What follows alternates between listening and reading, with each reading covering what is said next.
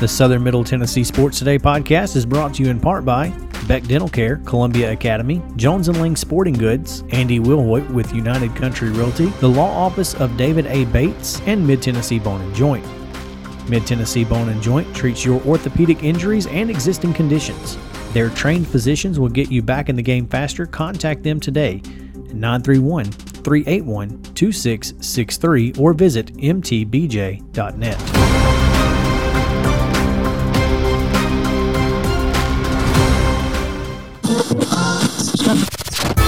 Covering the teams you care about, it's Southern Middle Tennessee Sports Today. Once again, with Mo, here's Chris. Let's bring in newly minted NSMA Tennessee Sports Writer of the Year, Teresa Walker. Teresa, good morning. Good morning. How are you guys doing today? That's probably not the question we want to ask this morning. We have struggled, Teresa. We have struggled, but let's just call this. I know it's Tuesday morning, but let's just call this like a Monday. I don't know about y'all, but it just feels like I don't know. Maybe it's the blur, the cold, whatever, but it just feels like this is a week of Mondays, right? The Mondayest Tuesday ever. Yeah. Yes. Yeah. Teresa, we brought you on to talk a little Titans and a little Predators, but before we do that, we just got news over the Twitter, as Chipper Jones would say, that the Vandy UT men's basketball game will not be played tonight.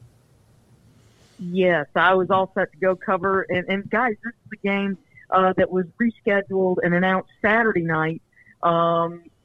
Because of COVID issues at Missouri and South Carolina. That's the team, Vandy was supposed to go to Missouri tonight. Tennessee was supposed to go to South Carolina. So they were like, okay, that's not going to work. So they said, you know what, Tennessee, you're scheduled to visit Vandy in February. Come on down to Nashville today. And yet this morning, COVID issues, tracing, testing, quarantining at Vandy has now postponed that game. So there's been no announcement yet about Saturday night because this was going to be a rare back-to-back home and home between the in-state rivals. And right now the game still is on schedule for Vandy to go to Tennessee on Saturday night. But as we've learned so very well in the last few months, stay tuned. That too can change in a blink of an eye. Well, it's tough to think that Vanderbilt wouldn't be able to play tonight for COVID reasons, but would be able to play Saturday night despite today's issues. Mo, I think that they're just hoping that maybe some subsequent testing clears some guys or enough guys to, because that's the thing, the tracing is what takes you out. If you have one test positive, well, you look at the tracing and it's like, okay, these guys were close.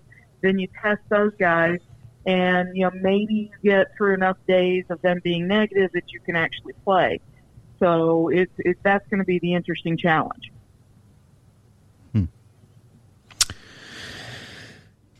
Teresa, when you're talking about the challenges of COVID and everything else that we've experienced in college sports this year, the fact that we played a national championship football game last night has to give you hope for basketball season, right? Oh, well, I think it's different. I mean, look at how much disruption we had in college football, a game that's played outside. There's the college football isn't like the NFL where you got some dome stadiums. Those were pretty much played outside. And look at the disruption we had. Yes, the entire, most of the SEC schedule was played, but I think there were still a couple games that didn't quite get finished because of COVID issues. And, Rick Barnes talked to reporters yesterday, and, he said, normally they'd have maybe 7 more games played at this point. Somebody had asked, what do you think the SEC tournament gets played at this point? And Rick Barnes kind of said, well, it's kind of a, day-to-day situation here, it's interesting. Tennessee dropped, they won 2 games last week, and they dropped a spot in the AP poll from number 9 to number 10.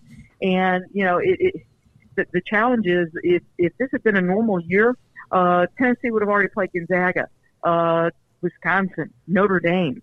Now they might be further down in the poll, but they might have had a chance to be, to show what they are and maybe be a top 5 program. So Guys, I think because basketball is played indoors, it's practiced indoors, and unlike football, so many schools have indoor facilities for football, but basketball is an indoor thing. I mean, you're not taking guys out onto the asphalt court to practice, even in the SEC in January and February. So I think basketball is going to face a much tougher situation.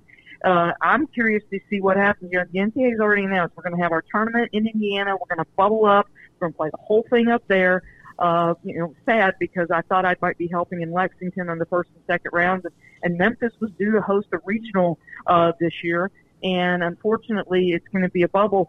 Just stay tuned. I mean, I'm not, as we see, I was all set to go to Memorial's night for the second time this season, and oops, it's just not happening. So you're trying to do what you can. You're trying to keep everybody healthy, but you're traveling, you're practicing, and it's all happening indoors. And I think that's going to prove a bigger challenge for basketball than football even encountered.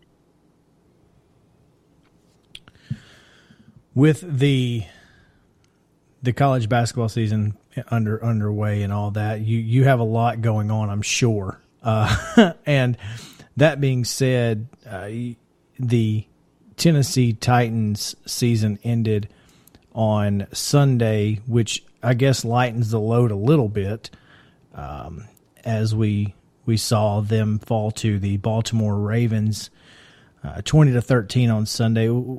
Was that a little bit of a surprise for you? 13 points from the Titans doesn't seem like something that we would expect at home. What, the fact that they were fourth in the NFL scoring points, 30.7 points a game, and that only the Chiefs averaged more yards per game on total offense than the Titans did. But that's the thing. I've been saying for a long time that the Titans would go as their offense went. And the Ravens were determined. They had Calais Campbell and Brandon Williams, who they did not have in November. They didn't have Calais Campbell last January either. They traded for him in March to help improve their run game. And they just stacked the box and told the Titans, beat us through the air.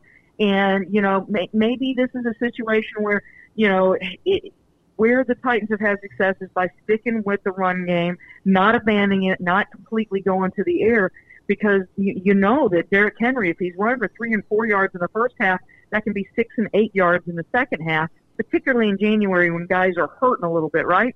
But guys, I think this is where the lack of players really started hitting the Titans.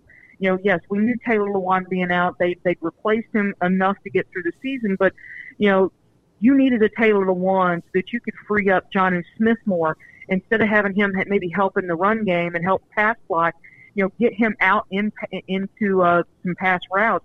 They threw to him a couple times, but, and he had one a couple catches, but, just not the guy that we'd seen early in the season before Lewan went out, running around and making some big plays down the field. And the final pass that Brian Tannehill threw, guys, to Khalif Raymond. And no offense, I know Khalif, had a huge touchdown pass a year ago in that playoff game in Baltimore. But he caught 9 total passes the entire season. Now, the reason you're throwing to him, well, Adam Humphries on IR, and Mike Vrabel said yesterday he's still in concussion protocol, guys.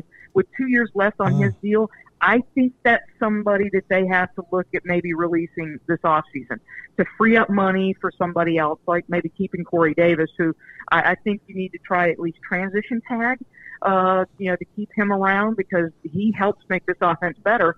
And then you had Corey Davis was on the sideline later in that game, unspecified injury. Somebody saw him limping. He was definitely without a helmet on the sideline, and he was obviously unavailable. So, you're missing Humphries. You're missing Corey Davis. Nick Westbrook-Akina, he's a guy, no offense. He was a practice squatter, special teamer, got onto the, that's not somebody you want to be throwing to in that situation. And Marcus Peters, they weren't throwing many flags on Sunday anyway. But when a guy as small as Khalif Raymond gets bumped by a defender, it had to be, it's going to be obvious if you're interfering with a 6'4" Corey Davis. When it's Khalif Raymond, I could bump him off, by bowling on him, in a game, and that's not going to draw a flag. So it's just that, they were down in weapons, and the injuries kind of took a toll. And, Ryan Tannehill said it. Mike Vrabel didn't want to really answer my question when I asked on Sunday about the offense kind of letting them down. But Ryan Tannehill said it yesterday. The defense played well enough for them to win, held the Ravens to 20 points. 20 points. A defense that, almost last in the league, down at the bottom for points allowed. We knew that they were the worst on third down defense. The sacks finally came in the final 2 games of the season. They did enough on Sunday to win that game. The offense did not come through. And Ryan Tannehill said, we didn't do enough. And, that's the thing. Throwing through the air, that was a game that, you needed to turn to Ryan Tannehill, and they just couldn't do it enough. So, when you have a season low in points, season low in yards, total offense, and let's not forget, Baltimore, number 2 scoring defense during the regular season. They are good on defense in that category, and the Titans simply could not make them pay. Teresa, I don't know if it made any difference during the game necessarily, but I know fans are not real pleased with Arthur Smith's little post-game trip. Oh, Mo, I know they're not happy, but you know what? This idea that, you're doing most of your preparation for what you want to do in your off time, and these guys are working 6 and 7 days a week as it is. So if he took an hour or 2 last Tuesday after getting the game plan put together to, maybe check his P's and Q's and I asked last Thursday, how do you, prepare for an interview, when you're, because guess what? This is job season for coaches, whether it's college or football, NFL or college. And, so you do have to have your resumes ready, so to speak, your game plan, ideas of who you'd hire to bring on your staff.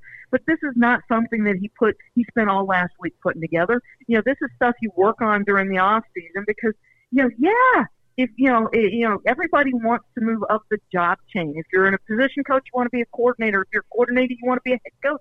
And Arthur Smith made it clear to Mike Vrabel when he talked to him about becoming offensive coordinator. He said, I want to be a head coach in this league. I mean, this is a guy who's worked for Joe Gibbs, worked for Mike Mularkey. Mike Mularkey highly recommended Arthur Smith to Mike Vrabel. Mike Vrabel yesterday gave him a high endorsement. Thinks he said he'll be an excellent coach for somebody.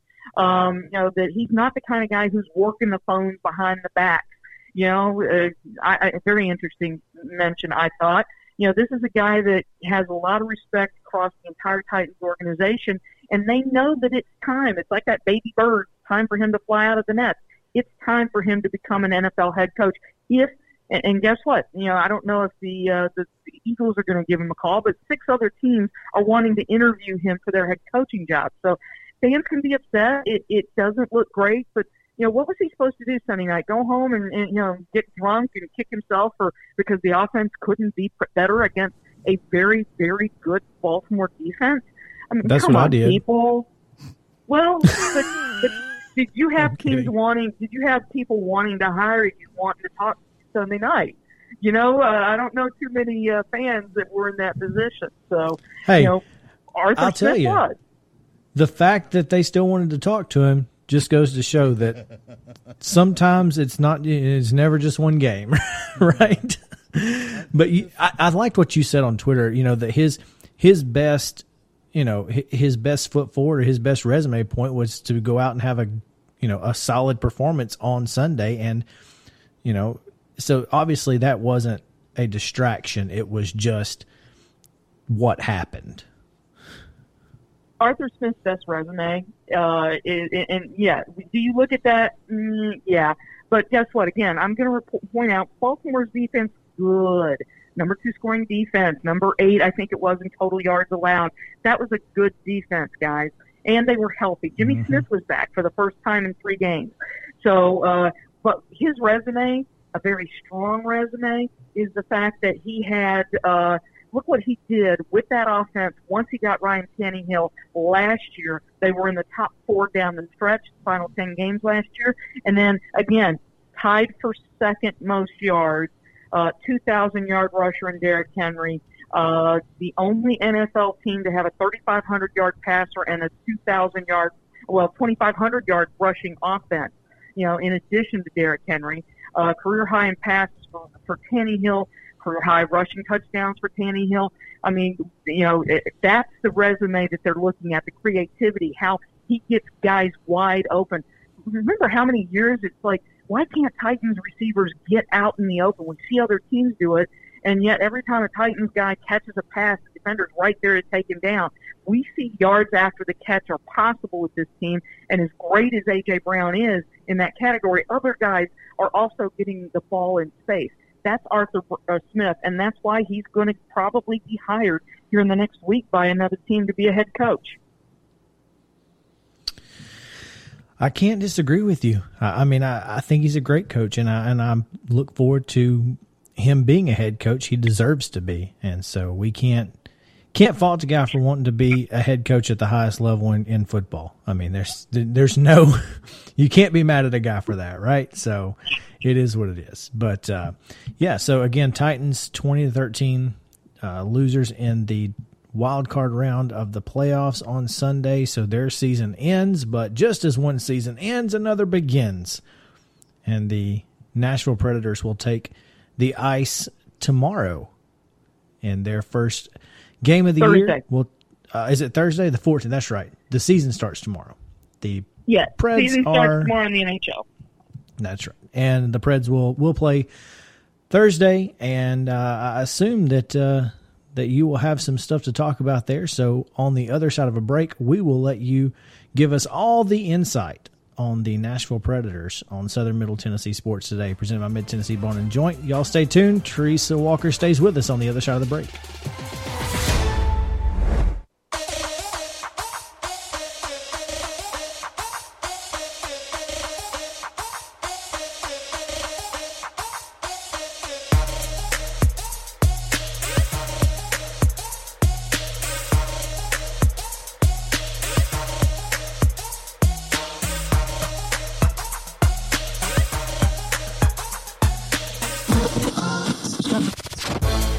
Back to Southern Middle Tennessee Sports Today, the sports talk show you've always wanted.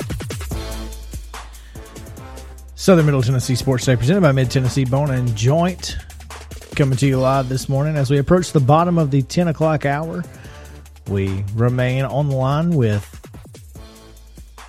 Teresa Walker of the Associated Press, talking Titans and Preds and college hoops and just about anything else.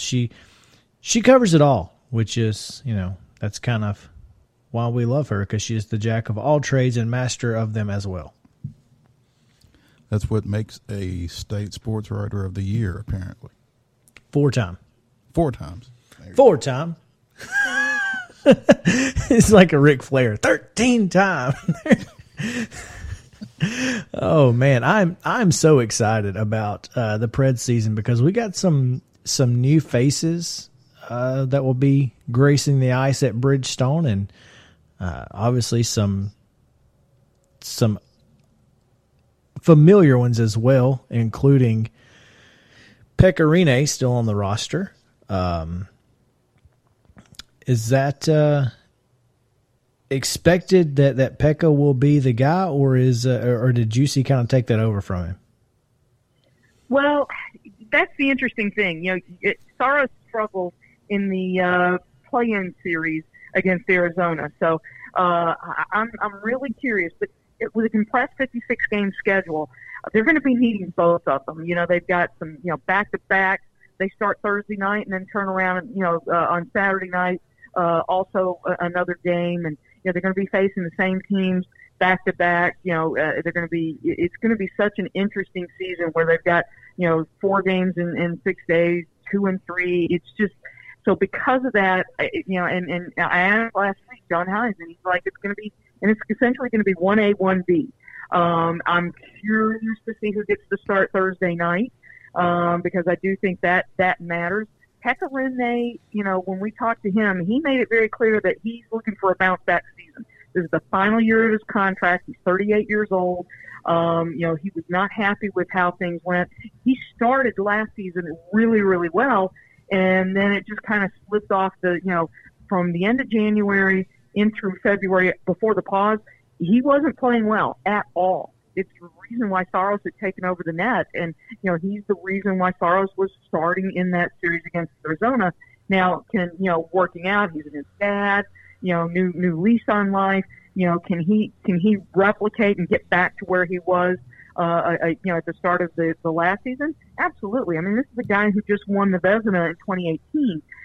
But he's fighting what's going to end up being a losing battle, Father Time. So I'm very curious to see how both of these goalies play, because Saros, he won the net there for a while, but he hasn't made it very, very clear that he's the undisputed number one in net for the Titans. So, the Predators. So I'm very curious to see how they move forward with this completely. Who gets the start Thursday night? Make a prediction. I would think you go with Pekka, only because it might be the last time. And then again, you got Saros going on. I'd go with Saros on Saturday night.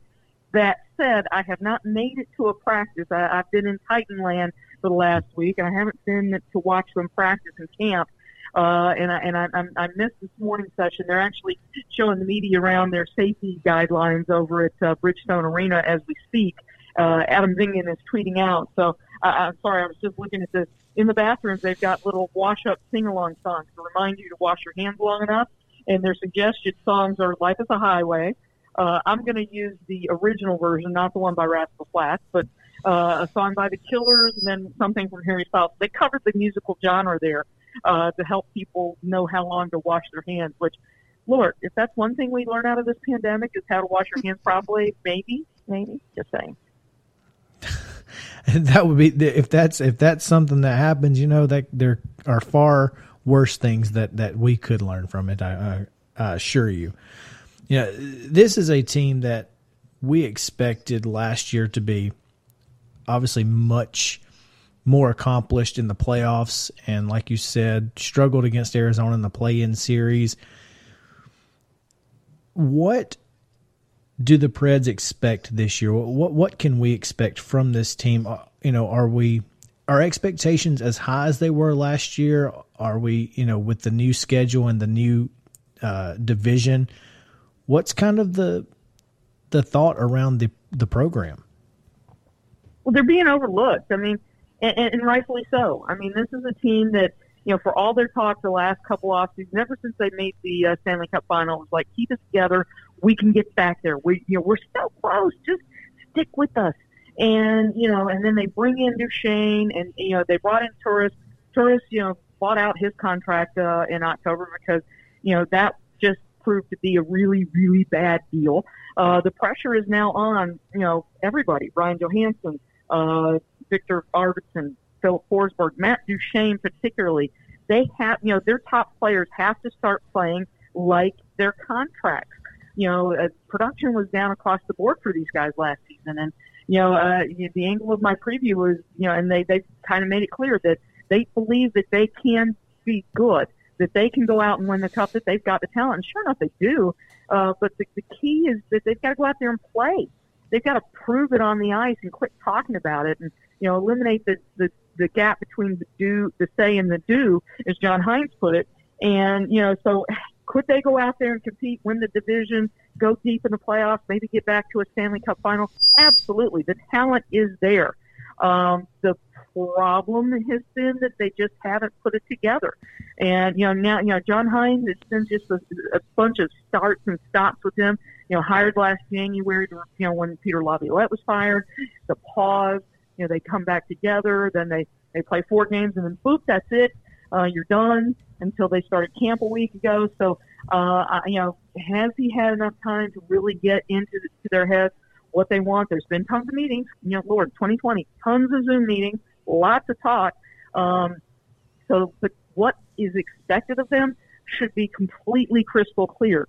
Now they just have to go out there and actually do it, and then we'll see if they can do it for a 56-game sprint where it's going to be like a mini playoff to get to the playoffs.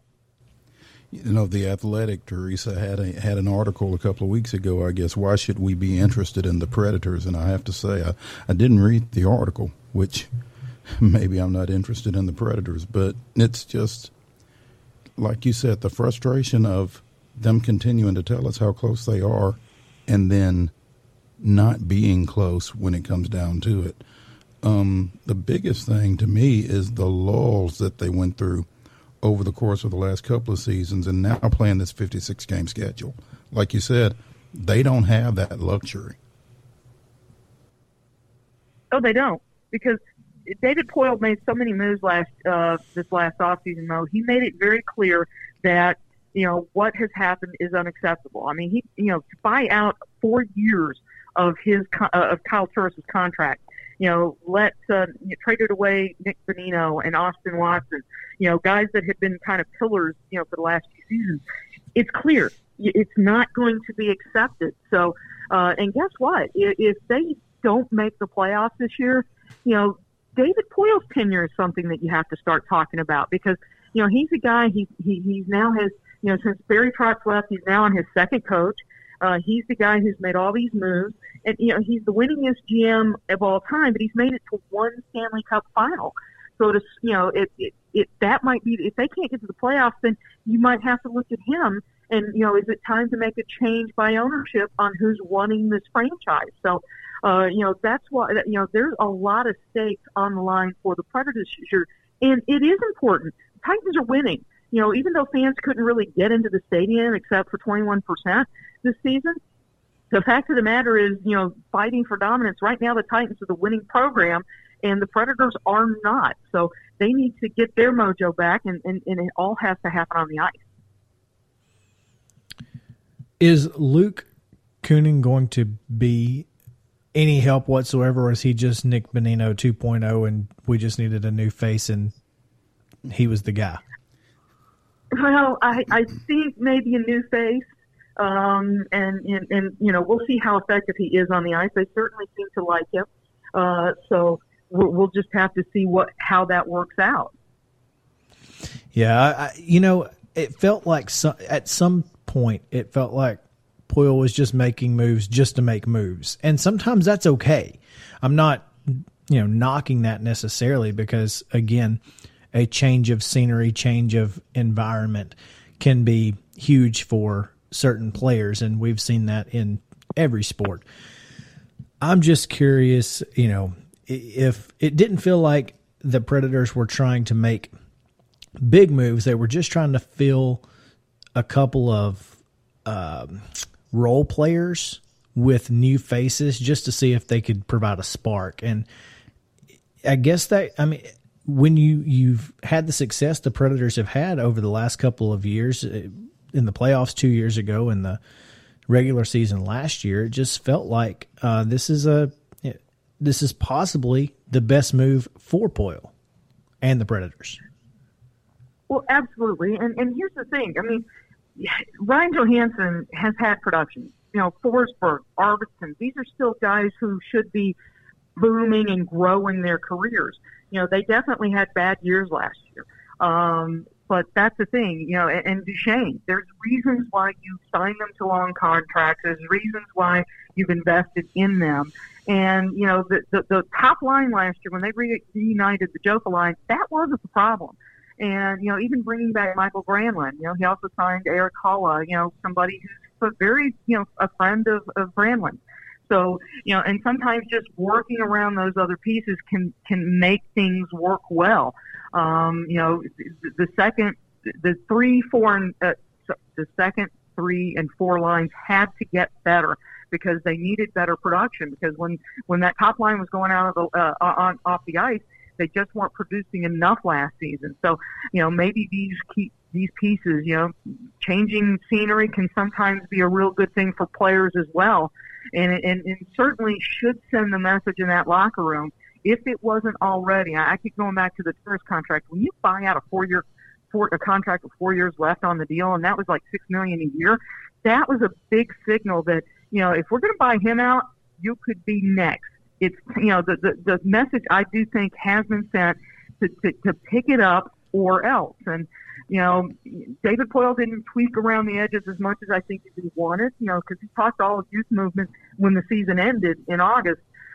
But with a 56-game schedule, it's not a full season, so you do kind of need some more experience to help get you through the season. You just don't have the time to develop. So they're going to keep some guys like Tomasino and Tobin around to see what they can do for them. But we're going to have to, guys, stay tuned. Can this team do it? Absolutely. When they're playing their best hockey, they can be among the best in the NHL. We just need to see it again, and we need to see it for 56 games. You mentioned that second, third, and fourth line. I'm really curious about that fourth line because, as you said, experience bringing that is such a big thing. And Brad Richardson brings experience and a Stanley Cup to the Preds fourth line. He'll be on that. He'll be on that line with Sissons and Jan Kruk. So I'm telling you, the Preds fourth line is going to be something to watch. I think. I'll just be curious to see how that one works out because I think Brad Richardson does bring experience and a little bit of success to that line, and hopefully that will be the key, the difference. Oh, absolutely, and let's not forget the defense got tweaked as well. Dan Hamhuis retired, and they've got some more guys there, and Dante Fabro, he's a guy that's kind of an offensive defenseman. Lord knows they've got a bunch of those, and whoever is in net, they have to play better defense in front of them because they did not do that, not nearly enough this last season. So you can't leave your goalies out to dry, and they did that too often. So. Improved defense, more scoring. It's a combination that'll win you games. Teresa, we can score from anywhere on the ice. Just ask Pekka Rinne. Exactly.